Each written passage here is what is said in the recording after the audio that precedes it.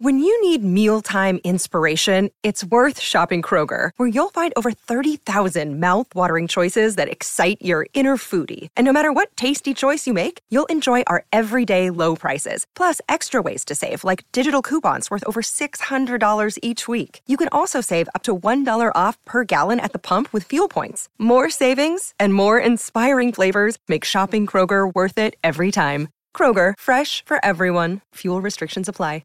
Another day is here, and you're ready for it. What to wear? Check. Breakfast, lunch, and dinner? Check. Planning for what's next and how to save for it? That's where Bank of America can help. For your financial to-dos, Bank of America has experts ready to help get you closer to your goals. Get started at one of our local financial centers or 24/7 in our mobile banking app. Find a location near you at bankofamerica.com/talktous. What would you like the power to do? Mobile banking requires downloading the app and is only available for select devices. Message and data rates may apply. Bank of America N.A., member FDIC. Talking Tactics takes its pride in knowing the right time to have emergency communications. In the past, I think we did one when Neymar was bought for 200 million euros. We've done one when Mourinho was sacked, when Carlo was sacked from Bayern. I think we did one last year when Barcelona lost to Liverpool, and there were some other shenanigans that happened in the same way. So we've had a few emergency communications in the past. This one's deep. Do we need to do the intro? I'm Daniel. He's Have Hope. It is what it is. No. If you're listening to a Talking Tactics emergency communication, you know what it is. Follow us on the social medias, all that good stuff. But let's get to the meat of this. So 8-2 we saw today. What makes this I think what makes this probably even better is if this game was taking place in a normal time, obviously there'd be first leg, second leg, all that kind of stuff. But there'd also be another game happening at the same time. Now, maybe most people would be watching this, but like the full attention of everybody on the planet who cares about football was on this game, which gave it an added level of pressure. And to have an 8-2 result in a Champions League quarterfinal with Barcelona playing Bayern Munich, I mean, bruh. I'm trying to put it maybe in a better context, but all I can think of is just 8-2. Damn. Because when these shock results happen, the first tendency is just to repeat the numbers. 8-2, 8-2, 7-1, 6-0. That's like the tendency. So people just get caught up in like 8-2, 8-2. But I think we kind of got to break down like, what does 8-2 mean really? Okay, see. The thing about the scoreline is this. Barcelona only scored one goal in this game. That's the first thing to note. They only scored one goal. Second thing to note is Bayern Munich did not score a single penalty. Not a single one of these goals was a penalty. That's also very key to know. Bayern also scored 4 goals in each half. It was 4-1 in each half, which, yeah, yikes. And you see, the thing about it is, this is a moment in history. You see, this is similar to Brazil. Obviously, Brazil-Germany is one of the most, in my opinion, it's probably the most shocking moment in sports history is Brazil-Germany. That's for me is. But this is the most shocking result in Champions League history. Ooh. You can't name me a more shocking result. I'm trying to think. You can't. I mean, we've seen more shocking games in terms of the context of like the drama and so forth. So, like Istanbul, you could think like, "Wow, you came back from 3 goals at halftime in a Champions League final. That's crazy." On Deportivo, Yeah, but there hasn't been anything like. And given that, this is a one-off game, so Barcelona, you don't have. Oh, we were thinking about the second leg, and they just got the best of it. No, like it's do or die, now or never, and you took 8, and it could have been 10 or 11 quite easily. This scary. You see, now we're not getting to the cookie. Bayern had about Koeman. You had a shot that you should have put away. Lewandowski, another shot that you should have put away. They had a goal that was offside. This could have easily been 10. Easily been 10.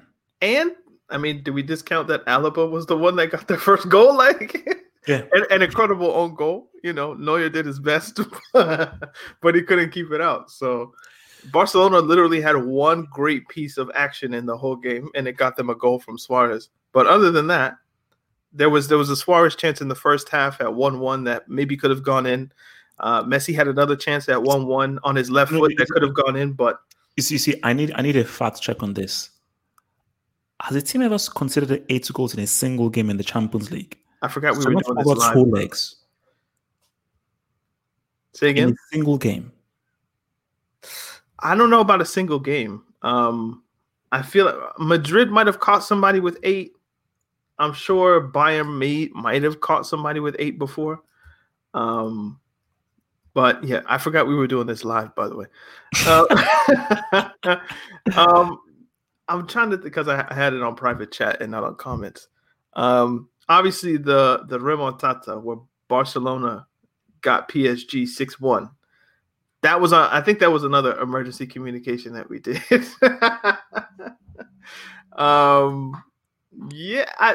This is up there with that. Like, this is like top 3 most shocking. I mean, even last year when Liverpool win 4-0, it's not as shocking. It won't be as infamous as this. But yeah, the Champions League is always good for the unexpected, even if the unexpected is this. But let me ask you this then. Let's talk tactics, or let's talk tactics and psychology. Okay. Is there, because again, I was trying to do some theory here. So, club team, yep, more cohesive, train a lot more, play a lot more games. They have better chemistry than international teams. Mm-hmm. Is there something to be said that you put club teams in a situation like this where it's a knockout game? The dynamics of the game are more different as opposed to over 2 legs or an international team that isn't as cohesive as a club side. Because when you look at, we've now had 3 games now. All 3 games have been very open, as in pretty much almost end to end. So, because you can see, my belief was knockout stage, very careful, but guys are just going full on. And again, you're looking at this, man, it's like Bayern could legitimately have scored 10 or 9, because in their mind, they're like, this is it. There's not a second leg. We don't have to save players. We're just going full on. Mm-hmm. So is there some kind of weird mix of, okay, this is club sides, especially if, let's say, we now did these knockout games in the future, we would get more games like the 3 games that we've now had, because these games have been pretty entertaining for knockout games.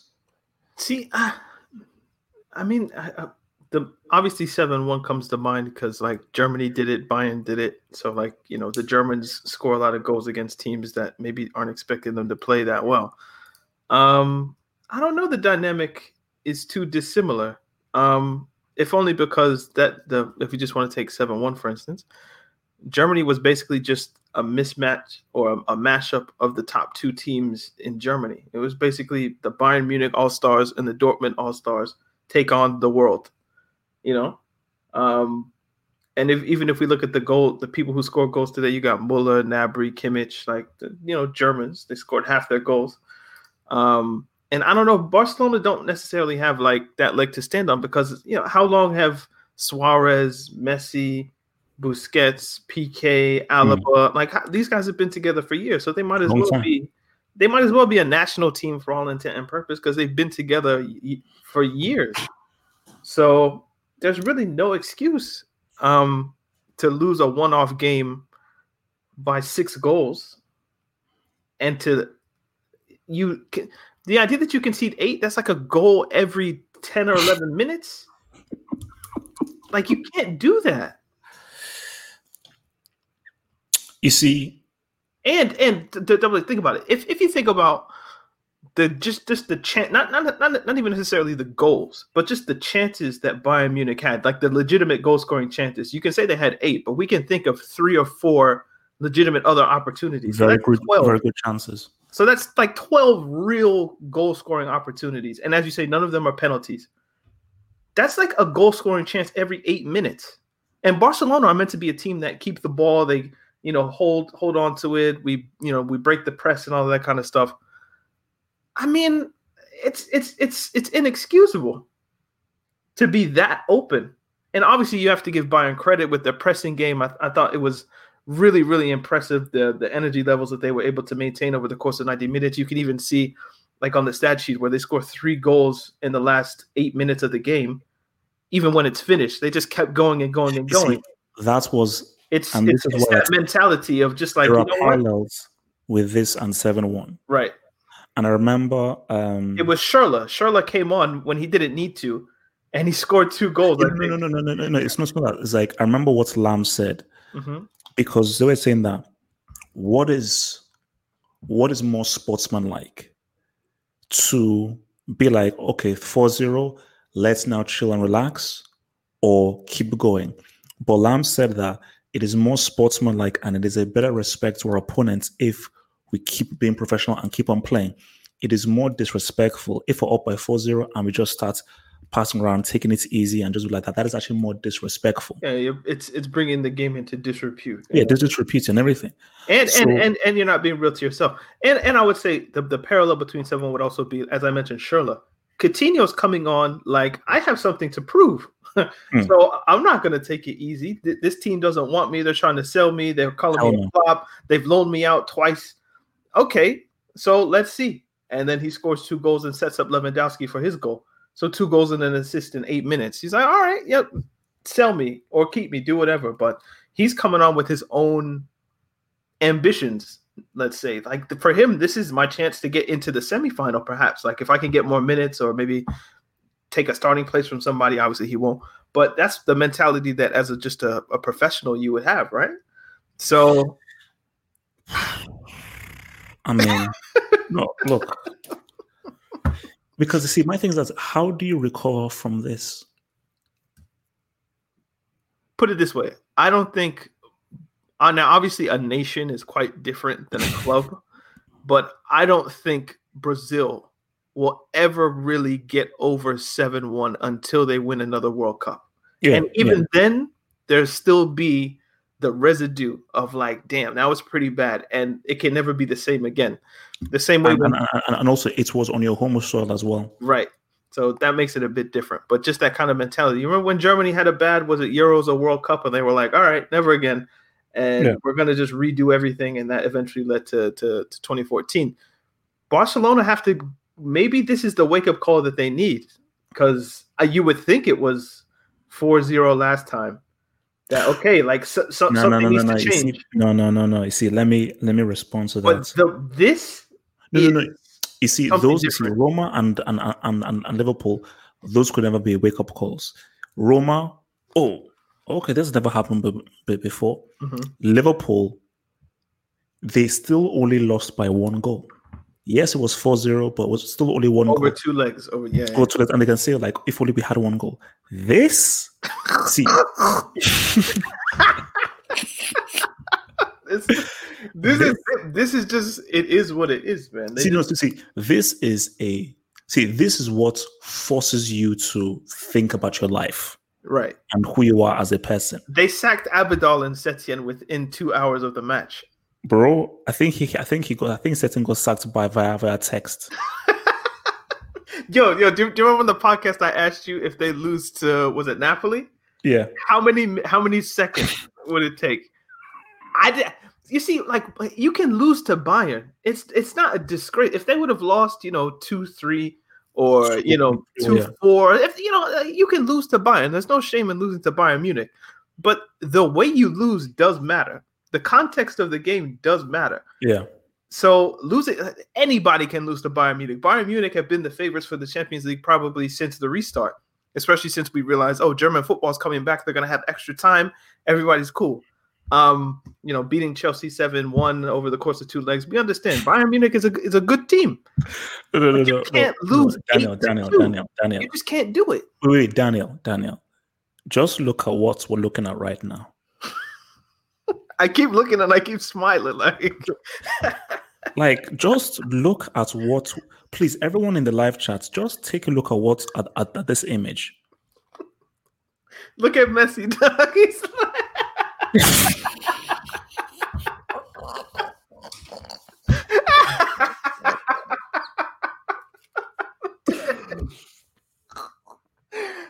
He's he's like he's looking at them celebrating too. It's funny, man. I mean, this is like, it's bad. It's just bad. I don't. It's really okay. Now I want to ask you the question because you asked me the question. I'm going to tell you I don't have the answers. I don't assume you have the answers either. But what do they do? So obviously you have to get rid of the technical director, which they've done. You have to get rid of the head coach, which they've done. PK's already like, look, if I need to be taken to the guillotine and my head's taken off, take me. If you're Messi, if you're, I don't know, some of the young players that are there, if you're Fati, if you're whomever, like, what do you do? Because there has to be major changes. Like Suarez, thank you, but bye. No. You see, thank you, but bye. You see, this is where Busquets, thank you for the memories. This is where you have to go to into the next season with this same team. You see, this is where you have to make huge changes. This is when you just have to say, you know what, reset, total reset. You see, this is what I was saying. We go back to the lineage. Romario to Rivaldo to Ronaldinho to Messi, then Messi to Neymar.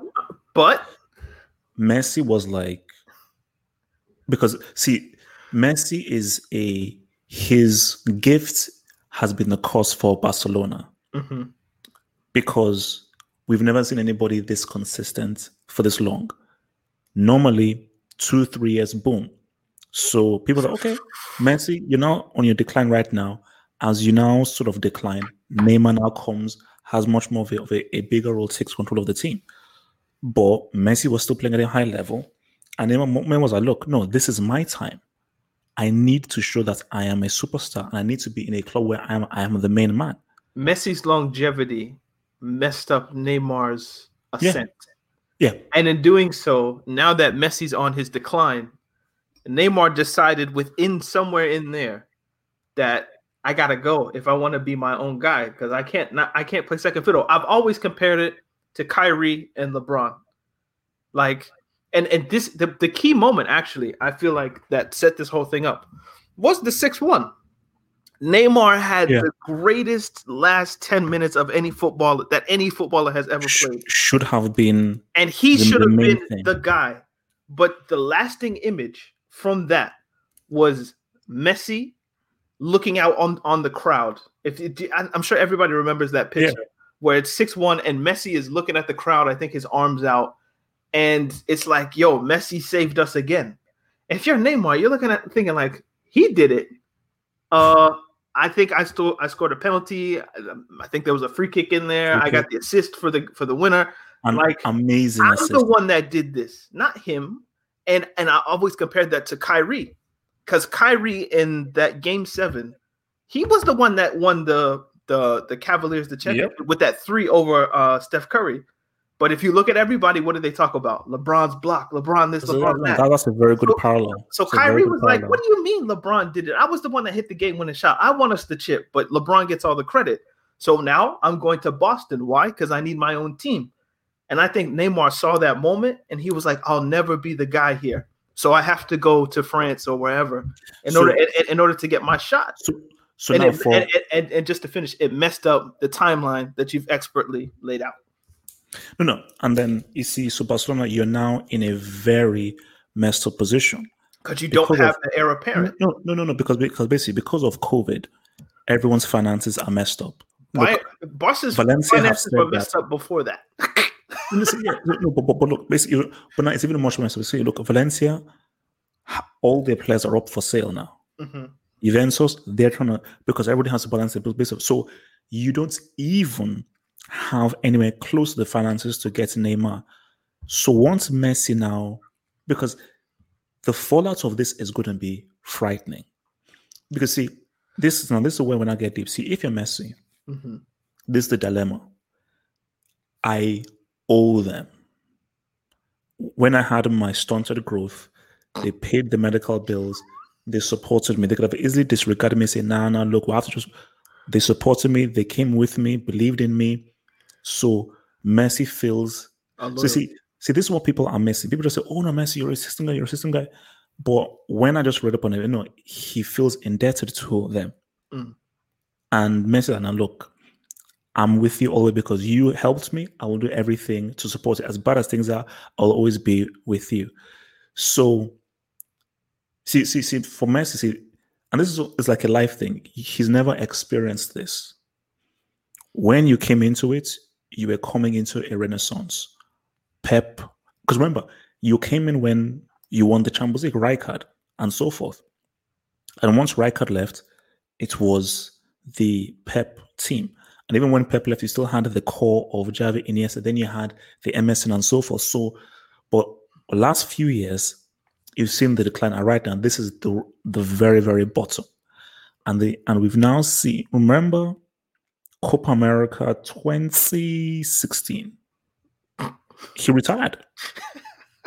He was like, you know what? Screw this.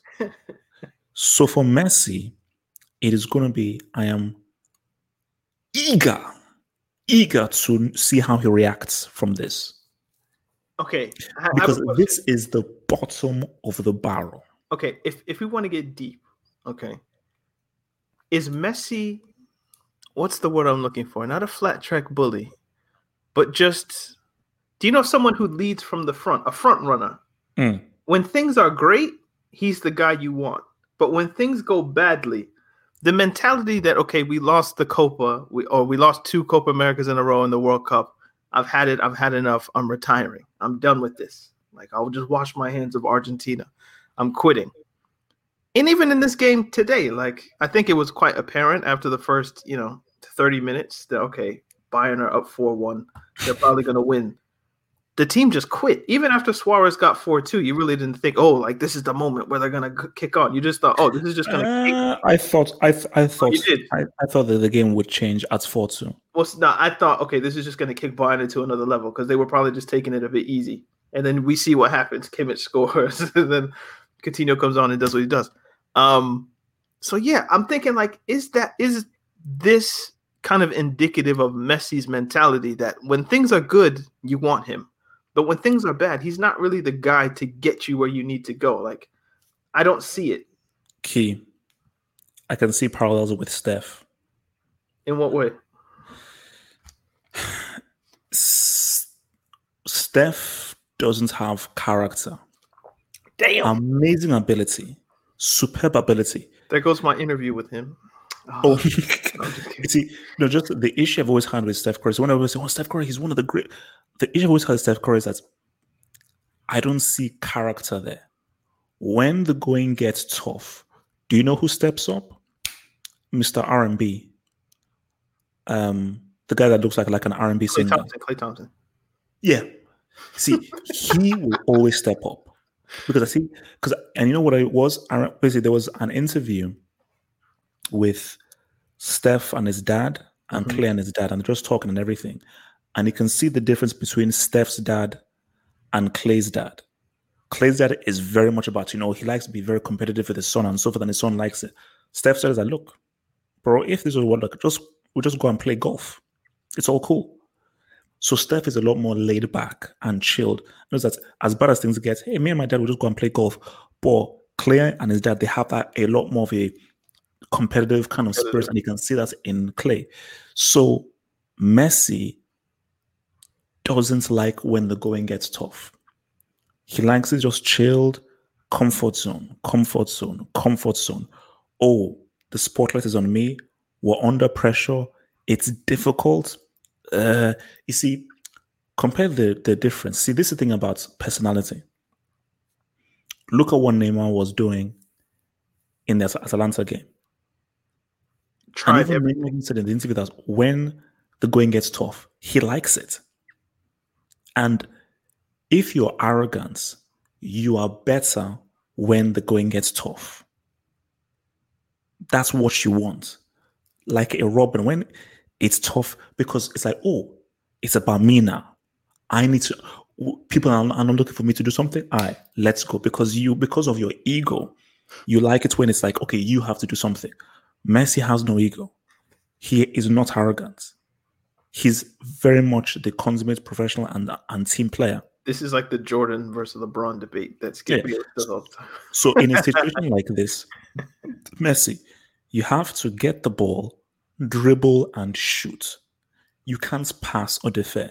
Get the ball, dribble, demand the ball, dribble, go through guys, and shoot.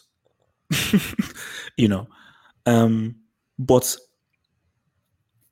you see, this couple of things. Like someone said, this is the first time since 2005 that neither Cristiano or Messi will be in the semis of the Champions League. Speaking of 2005, just quickly, did you know that Hansi Flick hasn't been an official manager since 2005? What do you mean? I mean, he's been an assistant and he's been like a director in German football. Oh, yeah. But he hasn't been an official, like, I'm the head coach manager of a club since 2005. Yeah. So this is his first real official, I'm the lead guy in 15 years. And he's pulling results like this. Look, bro, it's But anyway, you said Cristiano and Messi, something about the semifinals. Yeah. So it's because I think that this just I want to focus on this result. I think this is similar to France-Argentina when Mbappe did what he did. That was a moment in like, okay, I think this is now we're not seeing a transition. Changing of the guard moment. Yeah. This result, I think this tells us that this thing that started in 2009 is finished. It's over. Yeah. Like this, because it wasn't Liverpool, it wasn't Roma. That was just like, oh, this is like, no, it's over.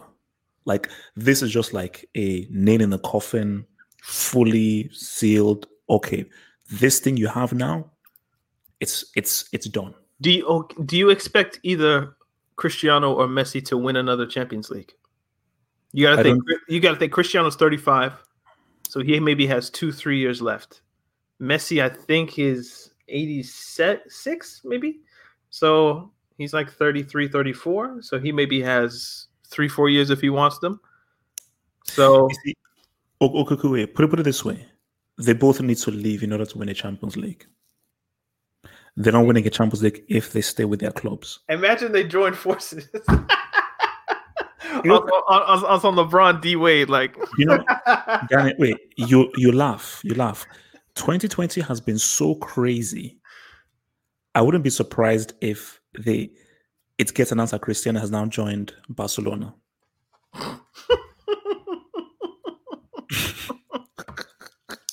And they still can't win a Champions League. He would never. Messi would go to Juve, maybe. That seems like something that could happen. It won't, but maybe that's what they need, man. Just like, hey, we've been against each other for so long. Let's join forces, man. That's the only way we can keep it going. But yeah, I think, just going back to your original point, I really do think that PSG Barcelona game that's like the end. Even it's like I don't know. You know how like this is the reverse of that, but it's the only thing I can think of. You know when you get like a shot, like you go to the doctor's office and you get a shot, and inside of that shot is like it's a sequence of the virus, right? Or whatever they're trying to heal you of. And they give it to you and your body copes with it, and then you get the antibodies to it. I feel like even though like that PSG Barcelona game was like a shot, that little piece of the virus has now spread somehow. Terrible analogy, I know, but it's the only thing I can think of. It's like something good happened for Barcelona in that moment, but they didn't realize the consequences that were going to come from that result. And the consequence was Neymar's not here anymore. And because Neymar's not here anymore, we see what's on the screen. And it's messed up their whole lineage. Because you could even see, if Messi had gone or just kind of transitioned and Neymar was the guy, by the time Neymar's 30, 31, Fatty's right there. So he'd be 22, 23, 24. I mean, that's it. Maybe not. Neymar's probably my age. So, if you give Neymar, what, 32? When these guys tend to transition, Fati's what, 21, 22, something like that. So come on, man. Like that result is where I look at everything. I'm like, okay, it's flipped, but you could only see it in hindsight.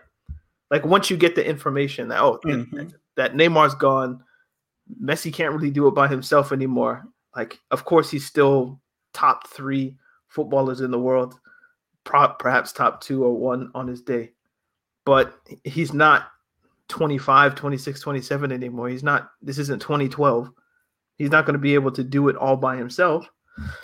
And then once you get into the psychology of his mentality, and it's just like, man, if they start losing, he doesn't have that, like, it's the idea of like, okay, would you rather have Henry or Drogba in a final? That whole thing. It's like, give me the guy that I know will drag all 11 of these dudes to a victory. You want that guy. And I think games like this are incredibly indicative of why neither of them, but particularly Messi, hasn't won a World Cup. Because in a one-off game, if anything goes wrong and you don't have the mentality of it's on me, I need to go, you'll never correct it in the course of the 90 minutes that are given. And I don't know what it is. And a lot of Messi fans will put it, oh, you want him to do it all? You want him to do it all? It's just like, if he's the GOAT, if he's the greatest player ever, then he's judged on a different level. You can't have your cake and eat it. Right. Because it's like, choose. If he's the GOAT, he's an alien. When the going gets tough, the greatest makes it happen. You gotta get it done. So he can't be the GOAT when everything is going well. No, the GOAT is, man, this was hard. And this guy, basically Maradona for Napoli. How the heck do you lead Napoli to a league title? And they've only won 2 league titles in their history. That's greatness. Now, I'll give Messi credit in the sense that when things go right, he's generally the reason why. Oh, yeah. But when things go wrong, you can't be like, oh, it's everybody else's fault. Like, you can't get 100% of the credit and 0% of the blame. Like, it has to be some level of equality or just like balance. And it feels like all too often when Barcelona lose, it's never Messi's fault. It's everybody else's fault. But when they win, he gets all the credit.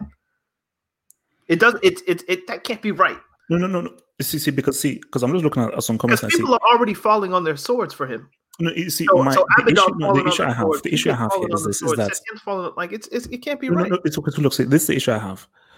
There was a moment, second half. So the comments into second half. Just understand team dynamics, dressing room dynamics. Your captain, fair enough, you're 4-1 down. It's bad. But your captain has his head down, saying nothing, just walks on. If your captain looks like that, what belief do you have? So if your captain is just walking around, waltzing, not saying anything, looks disillusioned, what are you going to do? So, see, for me, again, this doesn't negate what Messi has done and what he's done for Barcelona. Because I still say that he is the greatest club player of all time. Club player of all time is the greatest club player of all time, 100%. And every story has an ending, Cristiano's pretty close. What? I said Cristiano's pretty close. Okay. Sorry. Do you know what I always say? Greatest, I would argue, and I think we actually talked about this on the Hangout. I said, yes, Cristiano is the greatest club player. But I would say that in terms of ability and the best player I've seen in the club game is probably Messi. In terms of his dribbling, his assists, his passing, what he does. I got you. I understand you. Yeah. So this doesn't negate anything he's done. But Wikipedia is a bitch.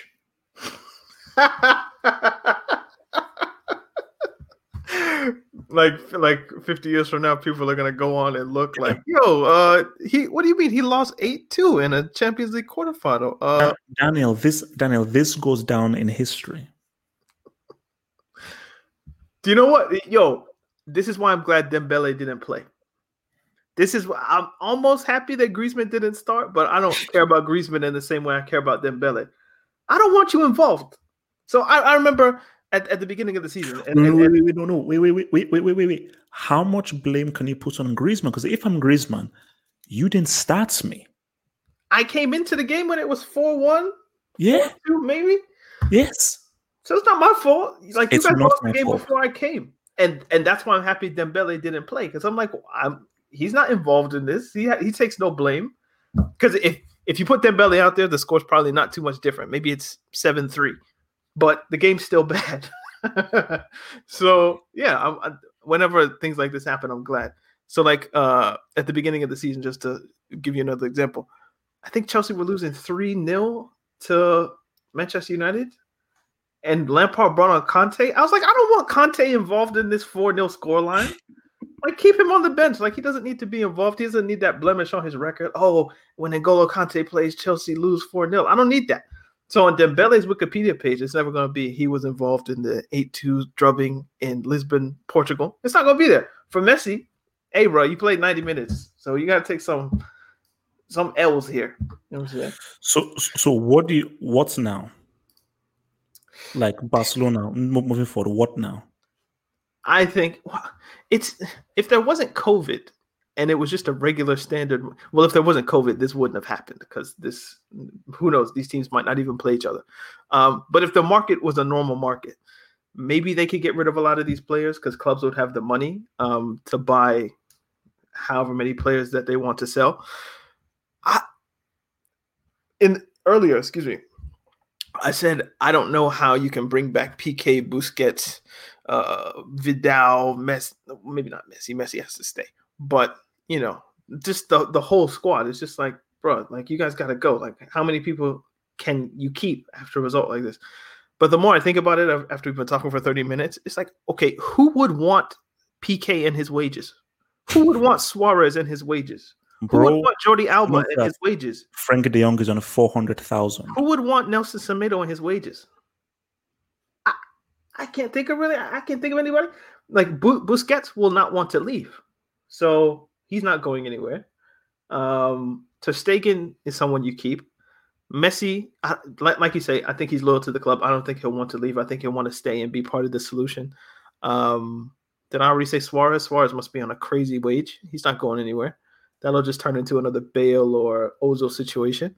Coutinho's maybe the guy that you can sell, especially if he has a good tournament. And Arsenal are looking for somebody to buy, or maybe an Italian club like Juventus or somebody. They need like a winger / midfielder. If he has a great, semifinal and final, maybe you could make some money there.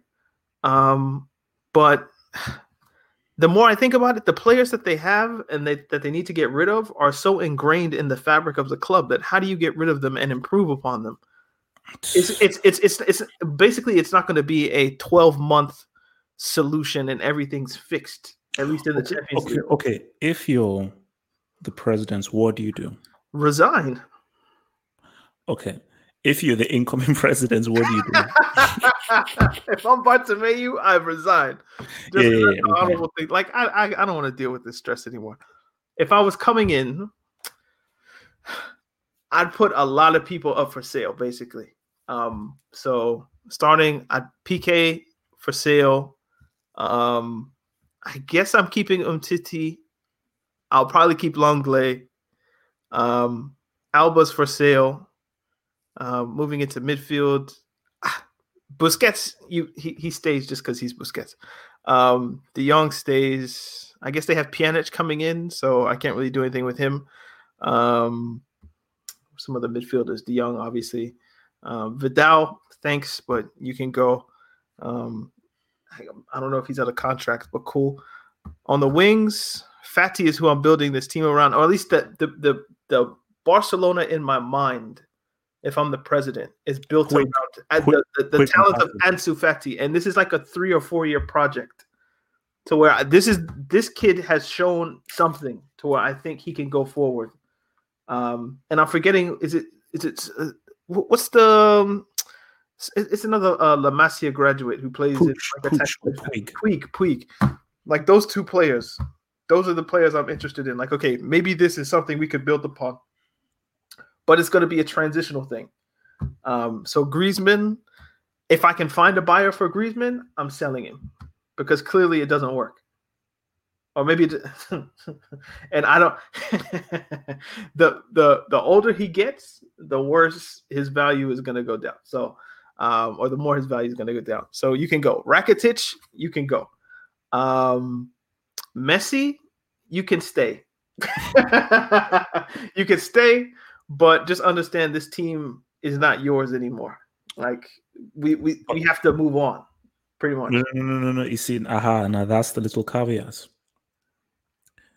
If Messi stays, it is what it is. He will still have the control and he will still want the team to be built around him. So, do you make possibly the boldest, biggest move in history and say, Messi, we have to start from ground zero? If I can find a buyer, I'd listen to it. Almost. You know how okay. Let me. If a team, Real Madrid did the same thing. Wait. If there's a team that comes here and say, we have the money to get Messi off of you, do you sell Messi? As long as it's not Real Madrid, you sell him.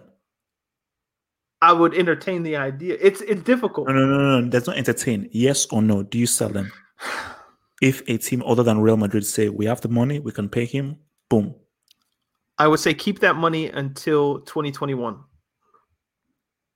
So I would give Messi another 12 months, because I think he has another great 12 months in him. But there has to be a cutoff date to where it's like he's not going to be as good for this amount of money. So I would keep him for another season, pretty much. But if Man City came with like, I don't know what it would be, whatever his release clause is, but it's probably in the billions or something like that. But if they came with somewhere like over 300 million euros and they were willing to pay his wages and we didn't have to do anything, I think I might do it. Because number one, Barcelona are in massive debt. So that would help a lot to get rid of him. And if I'm correct and Messi isn't going to win you a Champions League again, what's the point of hanging on? Unless the idea is we just love Messi, Messi's part of our club, he's a part of our ethos, and it just is what it is. We have to keep him. He's like he's a part of the furniture here, like he doesn't move. Then fine. Then I guess you keep him and you look for other solutions. But if somebody came with the cash, it'd be very difficult for me to keep a 33-year-old. If Ronaldo was 100 million at 34, if somebody came to me, or 33 maybe, if somebody came to me with 200, 300 for another 33-year-old, dog, thank you for your services. But hey, it's time to go. Like nothing lasts forever. Sorry. Nothing lasts forever. And obviously it's a very difficult decision. But if you want to rebuild, the easiest piece to move might be Messi. Because it's the piece that at least somebody will entertain the idea of taking Messi. I don't know who's entertaining the idea of Suarez or PK or the rest of these men. So it's very difficult. But if you're a new president, maybe you do have the cachet to come in and say, all right, I'll take the hit. Because do you know what's interesting? And this is an interesting thing. Bartomeu can't do it. No. See, look at what happened to Real Madrid. That's what I was going to say. I was going to say Real Madrid did the same thing. They sold Ronaldo, and now they've won La Liga. Boom. And they're out in the exact same stage as you, or maybe what was it, round of 16? So, look, if obviously you're going to improve whoever Messi goes to for like the next season or two, But Barcelona aren't going to be good enough to compete in the Champions League for the next season or two anyway. So what does it matter to them? What matters is giving a player like Fati or Dembele or whichever young players they decide to bring in, giving them the option. You either do that or you have to, Aubameyang, come. And you get like a little bit younger than the players that are there. And you kind of just, as long as Messi can last, we'll give him veteran players who we think are good enough to win a Champions League. So Suarez isn't good enough anymore. We'll bring in somebody experienced like Aubameyang, and hopefully he can get us the goals. Maybe PK isn't good enough. We go and we bring in, I don't know who another kind of veteran center back who's for sale could be. My thing is, those are the two ways you go. Yeah, I think that it's about the. Look, 2009, Henry was still pretty good. Mm-hmm. Samuel Eto'o, I still consider him one of the best strikers of his generation. Mm-hmm. Yaya Toure. Yaya Toure was key. Yeah, was like, gotta let you go, man. So 2011, David Villa, one of the most underrated strikers. Amazing striker. Oh, you're going different points. Sorry. You see, there's Pedro Chelsea, and there's Pedro Barcelona. Pedro Chelsea is from the road. And he sells granuts. Pedro Chelsea hasn't been as bad as you're making it seem. Like, if you looked up his numbers, you'd be like, oh, really? That many appearances, that many goals. Wow. Okay, he's still from the road. Pedro Barcelona was very good. That's 2011. 2015, MSN, enough said. So yes, Messi has been amazing, but he's had extremely an amazing supporting cast around him. Mm-hmm. You compare that to a washed-up, finished cannibal, a side-shaking Griezmann, and a Coutinho who pretty much has flopped, then you can just see the parallels that are there. Is that basically Barcelona have been extremely naive and have taken Messi for granted. Yeah, because they're like, bro, look, it's Messi, he could do amazing things. We don't need to.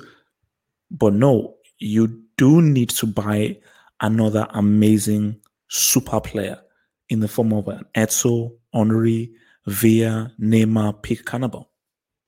They tried.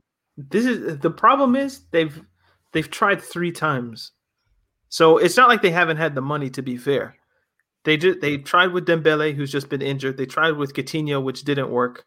Or maybe they didn't allow it enough time to work. And then they tried again with Griezmann. So they've shot 3 times. They've gone bang, bang, bang. Like, we're trying to find the next Neymar. And it just hasn't come. So and I don't think anybody would say, maybe you would look at the numbers and you would think, oh, that's a bit too much for him. But if you look at what Dembele was when they bought him, what Coutinho was when they bought him, and what Griezmann was when they bought him, those all kind of look like this works in theory. So it's not like they've bought poorly. It's just what they've bought just hasn't worked for whatever reason. And maybe the reason is Messi. Maybe the reason is the coaching. Maybe the reason is going to Barcelona is too much of a change for a Griezmann, Coutinho. Like, I don't know, maybe they're too young or they're too old or the positioning just isn't right. Whatever it is, it's not like they haven't done something. It's just but the ones that gets Pjanic, only get Pjanic. I mean, I don't necessarily understand that one, but I don't get that one. Oh, bro, but, man. Yeah, I mean, look, even like us, people are saying in the chat, like, buy Martial or buy Lautaro Martinez or whomever it is. Those all seem great, but the last 3 that they've really tried, they've all seemed kind of legitimate too. Like Dembele, the season that he had with Dortmund, like over 20 assists or something like that. You're like, oh, 2-footed, can play on either wing. If you need to rest Messi, fine. He plugs right in to the vacancy that Neymar left, took his number, all of that. It makes sense. It just hasn't worked because, I don't know, people make the argument that, oh, he's too immature. He likes playing video games. At Dortmund, he was 5'8", 5'9". Then he grew to 5'11", and it's messed up his balance, or just, he has bad hamstrings. There's plenty of reasons for all of them, but they've tried. It just hasn't worked. They spent, $400 million on 3 players. And you would think at least one of them would be somewhat near what Neymar was, but it just hasn't been. Shit. In all honesty, though, did you really think Coutinho was going to be that dude? I didn't think he would be this bad. I thought he would still be a Barcelona player, if that makes sense. He wouldn't be on loan for 2 years in a row. You know what I mean? You see, the only signing that made sense was Dembele, who I still feel... I thought Griezmann made sense. You would just have to do some tactical readjustment. But they want to play him on the right and play him on the left, even though he's like a secondary striker. Like, what can you do? Bro, maybe okay. Now we know Setien's gone. So I'll throw you back the question. So Half Hope is now Barcelona president. Mm-hmm. You've been elected. Who do you hire? You see, and who do you hire, and what's your Messi strategy? Do you keep him? Do you let him go? And who's your manager either way? So I would want to go for Koeman, but I can't because he wants to do the Euros with the Netherlands. Mm-hmm. So my main aim is I'm getting a manager for 1 year. So, and I won't tell him that, but I'll be like, I'm getting a manager for a 1 year contract. So I would be tempted to be like, you know what? This year is like almost a write-off. This is like a renaissance year because this is just building to give Ronald Koeman a team to build for the future. So I'm tempted to give it to like the youth team coach or bring in Ten Hag. Come in, work with our youngsters. You can't do Ten Hag like that. Like that guy is his own guy. Like you would give him like, yo, here's your 4-year contract. You're gonna be our manager for the next 4 years. But really, in the secret, it's like okay. So basically, I would get a youth team coach. Yeah. Tell him to work with the youngsters. Total rebuilding job for 1 year, and then give the team to Ronald Koeman. No, perfect. Xavi is the guy you go get. No. Xavi wants to do it for 1 year. So now. No, but you lie to him. You say, yo, you're going to be here for, you give him a 3-year deal. You're like, lie to Xavi? It's not a lie. You just don't tell him the full truth, You just... Okay, so, look, Messi. Yes. Here's my thing. Okay. I will go to Messi and say 8-2. So basically, I'll start there. I'll start with 8-2. Then, from then, I'll then say, you have to accept this, that we have to completely change this team. Mm-hmm. Totally. So the coach I'm bringing into you is completely changing this team. The way that we play, the way that we operate. Either you get on board or it's thank you, we move on. Find a club, basically. Yeah, find a club. So basically, the choice is yours. Either you work with the coach. So the coach coming in is going to have his vision. It's no longer your vision. It's not the coach's team. So there's no longer a person acquiescing themselves to you. Because we're now building a team. A totally new team that has nothing to do with the last 11 years. Because this is proof that this is the end of that era, psychosis, and so forth. Because this is a team that, first of all, Cannibal, you're gone. We're buying a new striker. PK, you're gone. Busquets, you're gone. We're building a whole new midfield, a whole new defense. We're getting a whole new striker. And there's going to be a totally new team. And you're going to have a specific role in this team that is up to the coach's discretion. And that's the deal. So I say, well, it's up to you whether you want to accept it or not. But what do you think he'd say? You see, my thing about that is that I think he'd do it. I think no. I want to be in Messi's brain right now. I want to know what is going through Messi's brain right now because wait a minute, I would be fascinated. Do you know Spanish? Because that might be a pointless place to be. Muy pequeño. Does that mean very little? Yeah. Gee. I was just saying, Messi's brain will be a pointless place to be if you don't speak Spanish, because I'm pretty sure he thinks in Spanish. But anyway, okay, so this would all be pointless if Bayern lose, right? Look, I'm going to say imagine Messi beat Germany in 24. Well, not Messi. Let's say imagine Argentina beat Germany in the final of the 2014 World Cup. We wouldn't think of 7-1 in the same way.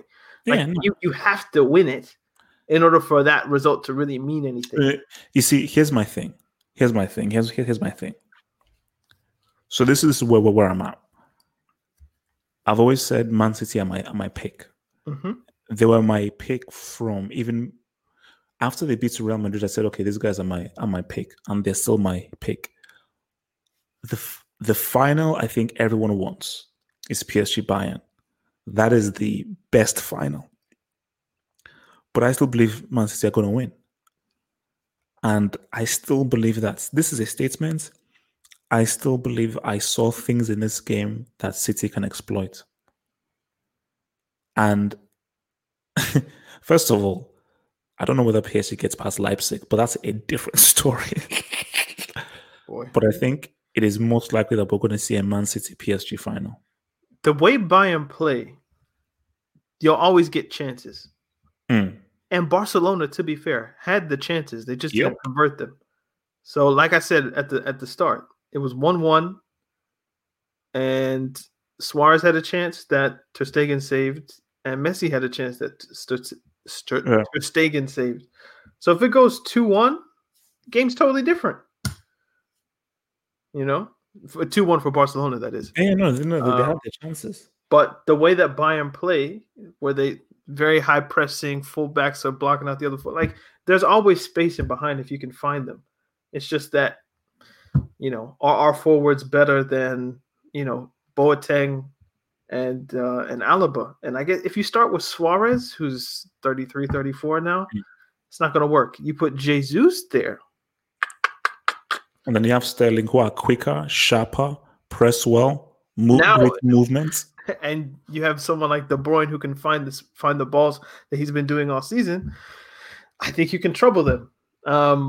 Whether you have enough on the other end to stop what they have, which is Muller, Perisic, Gnabry, Kimmich, Lewandowski, Coutinho. Like, if you can stop those, then, you know, fair enough. Kingsley Coman, he's not that hard to stop, but, you know. So I think Bayern City would be a far more complex game than this one turned out to be. But to be fair, City still has to get past Lyon. And I think it wasn't 2 years ago where they didn't. So, or they lost, or it was a draw or something in the group stages. So, no, hey. They will win the game back home. They will win it. Last thing, because I only wanted this to be like an hour. What does this say about La Liga, man? Because their top two clubs are gone. Well, three of their top clubs. Yeah, I forgot. Yeah, let's go as well. Yeah. No, basically, this shows that the whole debate about what is the best league is a lot more complex. What is the best league? It's hard to say. There isn't, because what criteria are you using? If you're using branding and popularity, it's the Premier League. If you're using technical football quality from top to bottom, you can say it's La Liga. If you're using tactics, you can say it's Serie A. If you're saying young players, Bundesliga right now. But let's keep it real. The total package, I think it might be Germany. No, because see, what Bundesliga has shown is coaching, really good coaching. Maybe that's the most important thing. Where you look at Nagelsmann, Fleck, and Tuchel, and the holder is Klopp. Yeah. So maybe it's like German managers are the best. The German managers. maybe that's the only thing that we can come up with. But yeah, I think we've had that conversation a lot. Where if you want, like, you know, depends what you want. Yeah, if you want intense football that long balls and all that kind of stuff. Like you go to England. If you want technicality, you go Spain. You want tactics, you can go to, I guess, increasingly Germany with the whole Gegenpress and what they brought. But generally speaking, if you like the defensive, pragmatic, you put everybody behind the ball and everybody knows where to be in their defensive game, you go to Italy. France is a weird one. What do you go to France for? France is like a worse version of England and Germany combined in my mind. It's like if you combine some of the good parts of English football and some of the good parts of German football, and you combine them and you have like a lot of African immigrants, that's Ligue 1. And that's kind of why it appeals to me. 3 of my favorite things all in one. So basically Africa, the second Africa. Oh wow. But yeah, when you think about Barcelona, they lose, Real Madrid, they lose, Atletico, the way they went out wasn't nice. It's just like, damn, because people have always said for past 10 years, and I think they've been right, that Spain is the top league. So I wonder if the past season or two has kind of been a sea change in some ways, where the Premier League is coming up, having 2 finalists last year in the Champions League. It's not beyond the realm of possibility we get Bayern Leipzig, which I don't think people would want to see because it's the same league. But I hated the Bayern Dortmund final. I hated the 2 Real Madrid Atletico finals. I hate and also I didn't like the Chelsea Man United final. I hate finals like those. Well, I mean, if they'd have won, I'm pretty sure you would have liked it. Right. Why did Drogba have to slap Tevez, bro? I don't get it. I don't get it. Like, it's extra time. The ref's gonna see you. We need you in the penalty shootout. It would have been him instead of Terry. Yeah. He would have had his moment. 4 years. Sorry. Every time I think of that, it pisses me off. But he made up for it.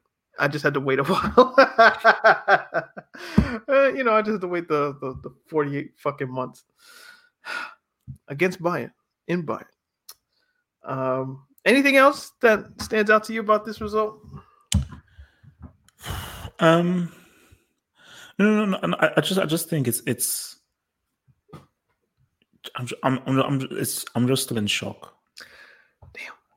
Okay. Like it's a really bad scoreline. It's a really bad scoreline. Okay, what hits you the most when you think back about results or just games? Is it the numbers necessarily, or is it the performances?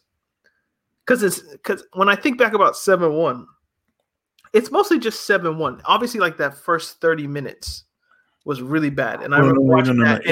Because it's the scoreline. It's always the scoreline. It's the scoreline, because watching the game, it all like if you ask me what was the best goal scored today, I don't know if I could tell you, because they all ran together in some way. It was just very quick in my mind. So the Gnabry goal I remember being really good.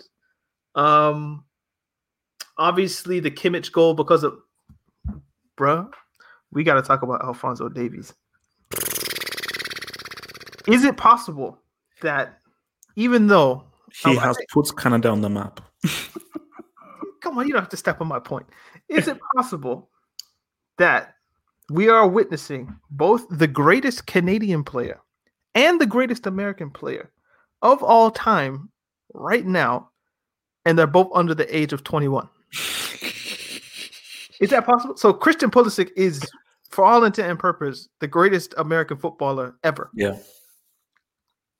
Alphonso Davies, I don't even think he can smoke or drink alcohol legally yet. Nope. But he's already perhaps the greatest Canadian football player of all. I mean, are you going to give me Junior Hoylett? Is that the only other one? Like, no. Come on. He's the greatest Canadian player of all time. He's the best and greatest Canadian player of all time. So my own Canada are trash. Hey, chill. My only hope is by 2026, when that World Cup pops off, that maybe he's not a left back anymore, that maybe he's transitioned up the field a little bit to like left midfield, left wing, and he can be more dangerous for Canada in that sense. Because at Bayern, he's being used there because obviously he can just run. They're like run, but I wonder if they knew how good he was on the ball technically, because I didn't. I know he played for Vancouver Whitecaps. I might have watched like one game maybe, or maybe just highlights on like ESPN FC or something like that. I didn't know how good he was, but I was like, oh, he's Canadian. Let me pay attention. But yeah, I'm like, damn. So we have like the greatest Canadian and American player of all time right now. And how old is Davies? 19? 19. He's 20 in November. And Pulisic is 22 later this year. So, bruh, good times for America and the United States. World Cup 2026. Should be fun times for those nations. But, bruh, what he did to Semedo, bruh. No. He's now the biological father. Oh, Nelson, it's not Nelson Semedo Davis. Or Nelson Davis. Nelson Davis.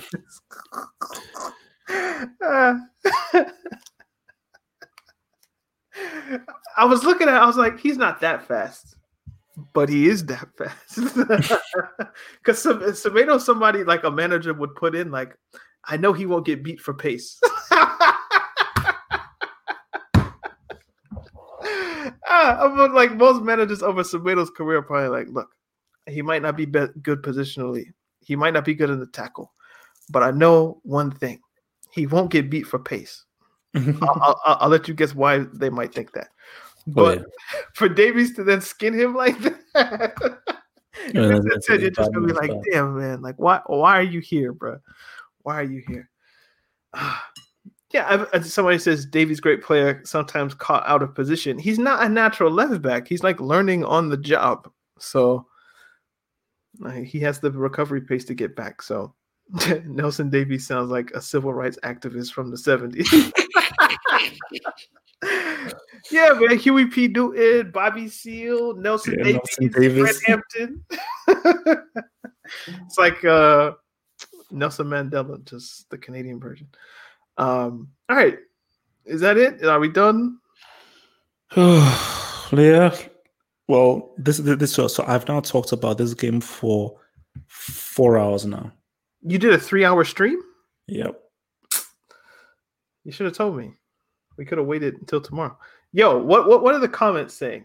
So what are your guys' thoughts? Like, if you could sum this up in like, okay. One award. No, how many people are watching this right now? 50. 50 people. Okay. I need you guys to give me one word in the comment section. What was this game to you? Because we all know Half Hope has his lexicon of baptism, circumcision, reincarnation, exorcism, deconstruction, reconstruction, whatever. So what is this game to you? I need the comment section to help me out. So what should we be calling this? Baptism? Lubrication feels like it should be more than a 3-goal margin, Double H. Look, I said I'm very happy to revise things, but since I need to actually look at because I need to actually look at what a 6-goal margin is. I think this might be sacrifice. Yeah, I think Omar, chill, Omar. That's colonization. Rape. Don't put that on screen, man. Come on, man. A decay. Okay. Genocide. Wow. Blissful penetration. A meme. No lube, just vibes. Wow. Okay. Now they're coming in. Ending. Oh, wow. PK said, if I have to go to make it better, then I have to go. Yeah, I read. He was like, this was it wasn't good. Sacrifice, homicide, a cleansing, persecution. 8 goals is Half Hope goes by the margin. There's the margin. So it depends what you want to do. Do you want to choose the goals or do you want to choose the margin? See, you know what? I like that. See, that's a funny thing. You see, 8-2 is worse than 6-0. Okay, what's worse, 6-0 or 8-2? 6-0. It's the same margin and you did nothing. No, you know what? 8-2 is worse. See, 6-0 is okay. It is what it is. It's just something about it. We're letting in 8 goals. And even those 2 goals are even laughable. No, the Suarez goal was really good, actually. It was very good. But then the other one was an own goal. A very good own goal.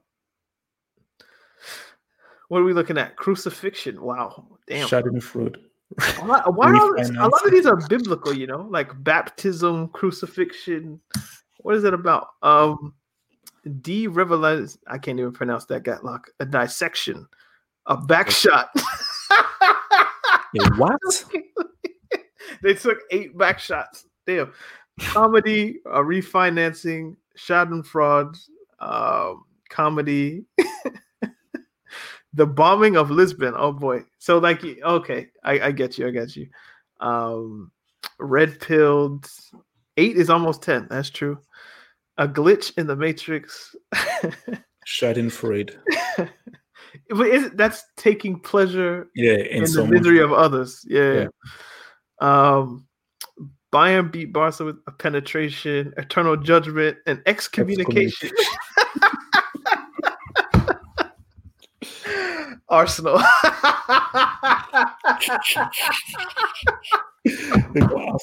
Don't kill me. No, basically, I think I came up with a very simple, because we've had the miracle at Camp Nou. I get it. I got you. Okay. So basically, we've had the miracle at Camp Nou. Okay. We had the Nightmare in Paris.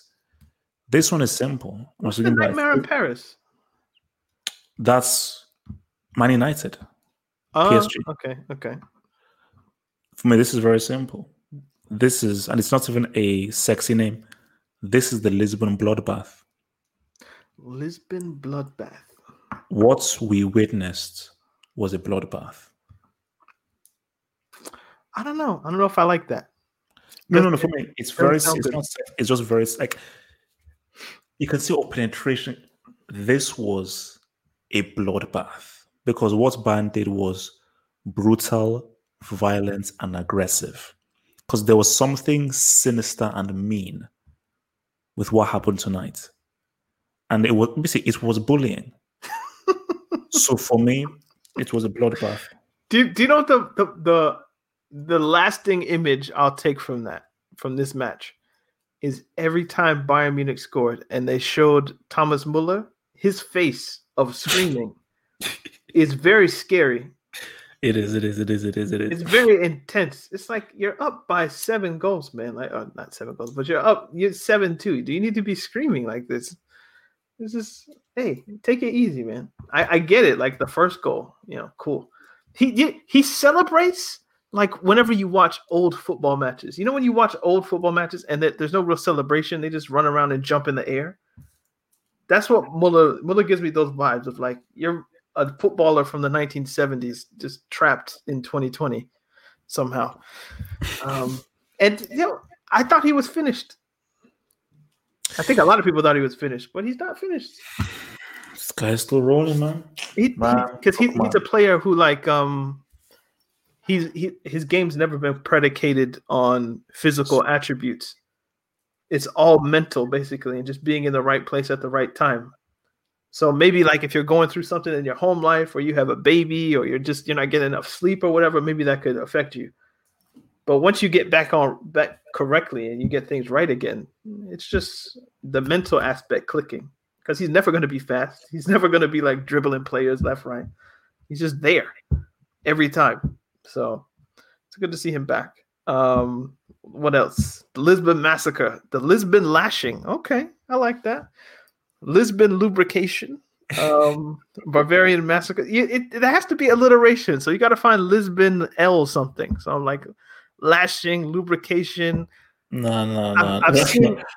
No, it's a bloodbath, man. I've seen lynching. I don't like when people go that far. Like chill with like all the rape things and lynching, and that ventures into a territory that's not nice.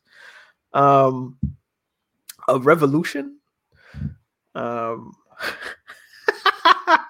kill me. He said, Law and Order Special Catalan Victims Unit.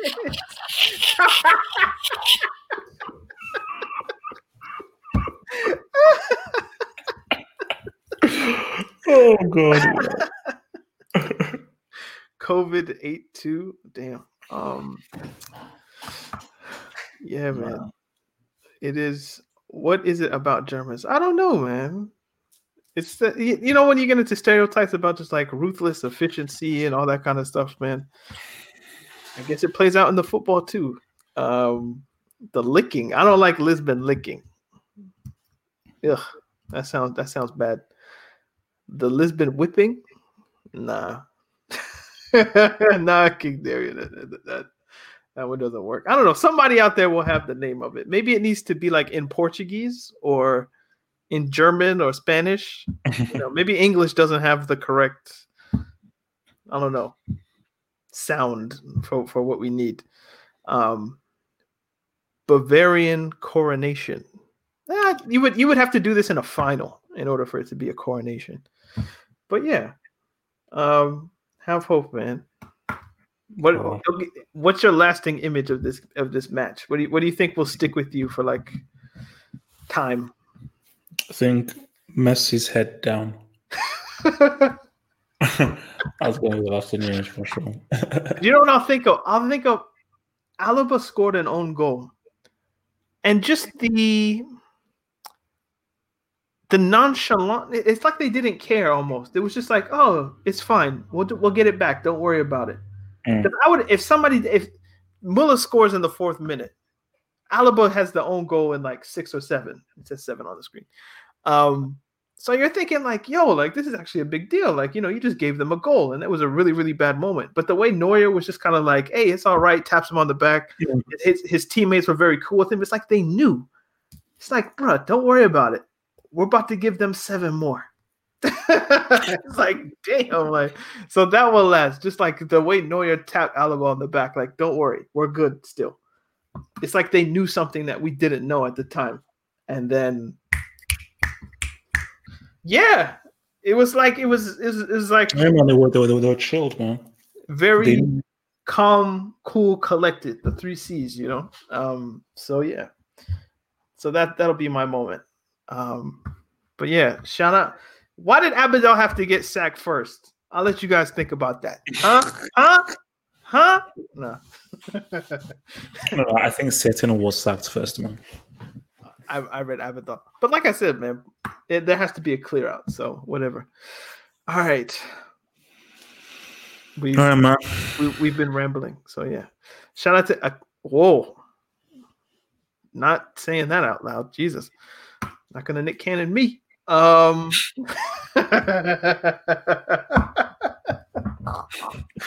We will see you guys on Monday on YouTube, and Tuesday if you listen on the podcast regular. So shout out to everybody. Yeah, I mean, so basically Monday we'll know who the semi-final will be. Yeah. So we will see you guys. And we'll know who United will be meeting in the Europa League final. Okay. All right. Yeah, we'll see you guys next week. Or next week. Peace. Peace. Sports Social Podcast Network.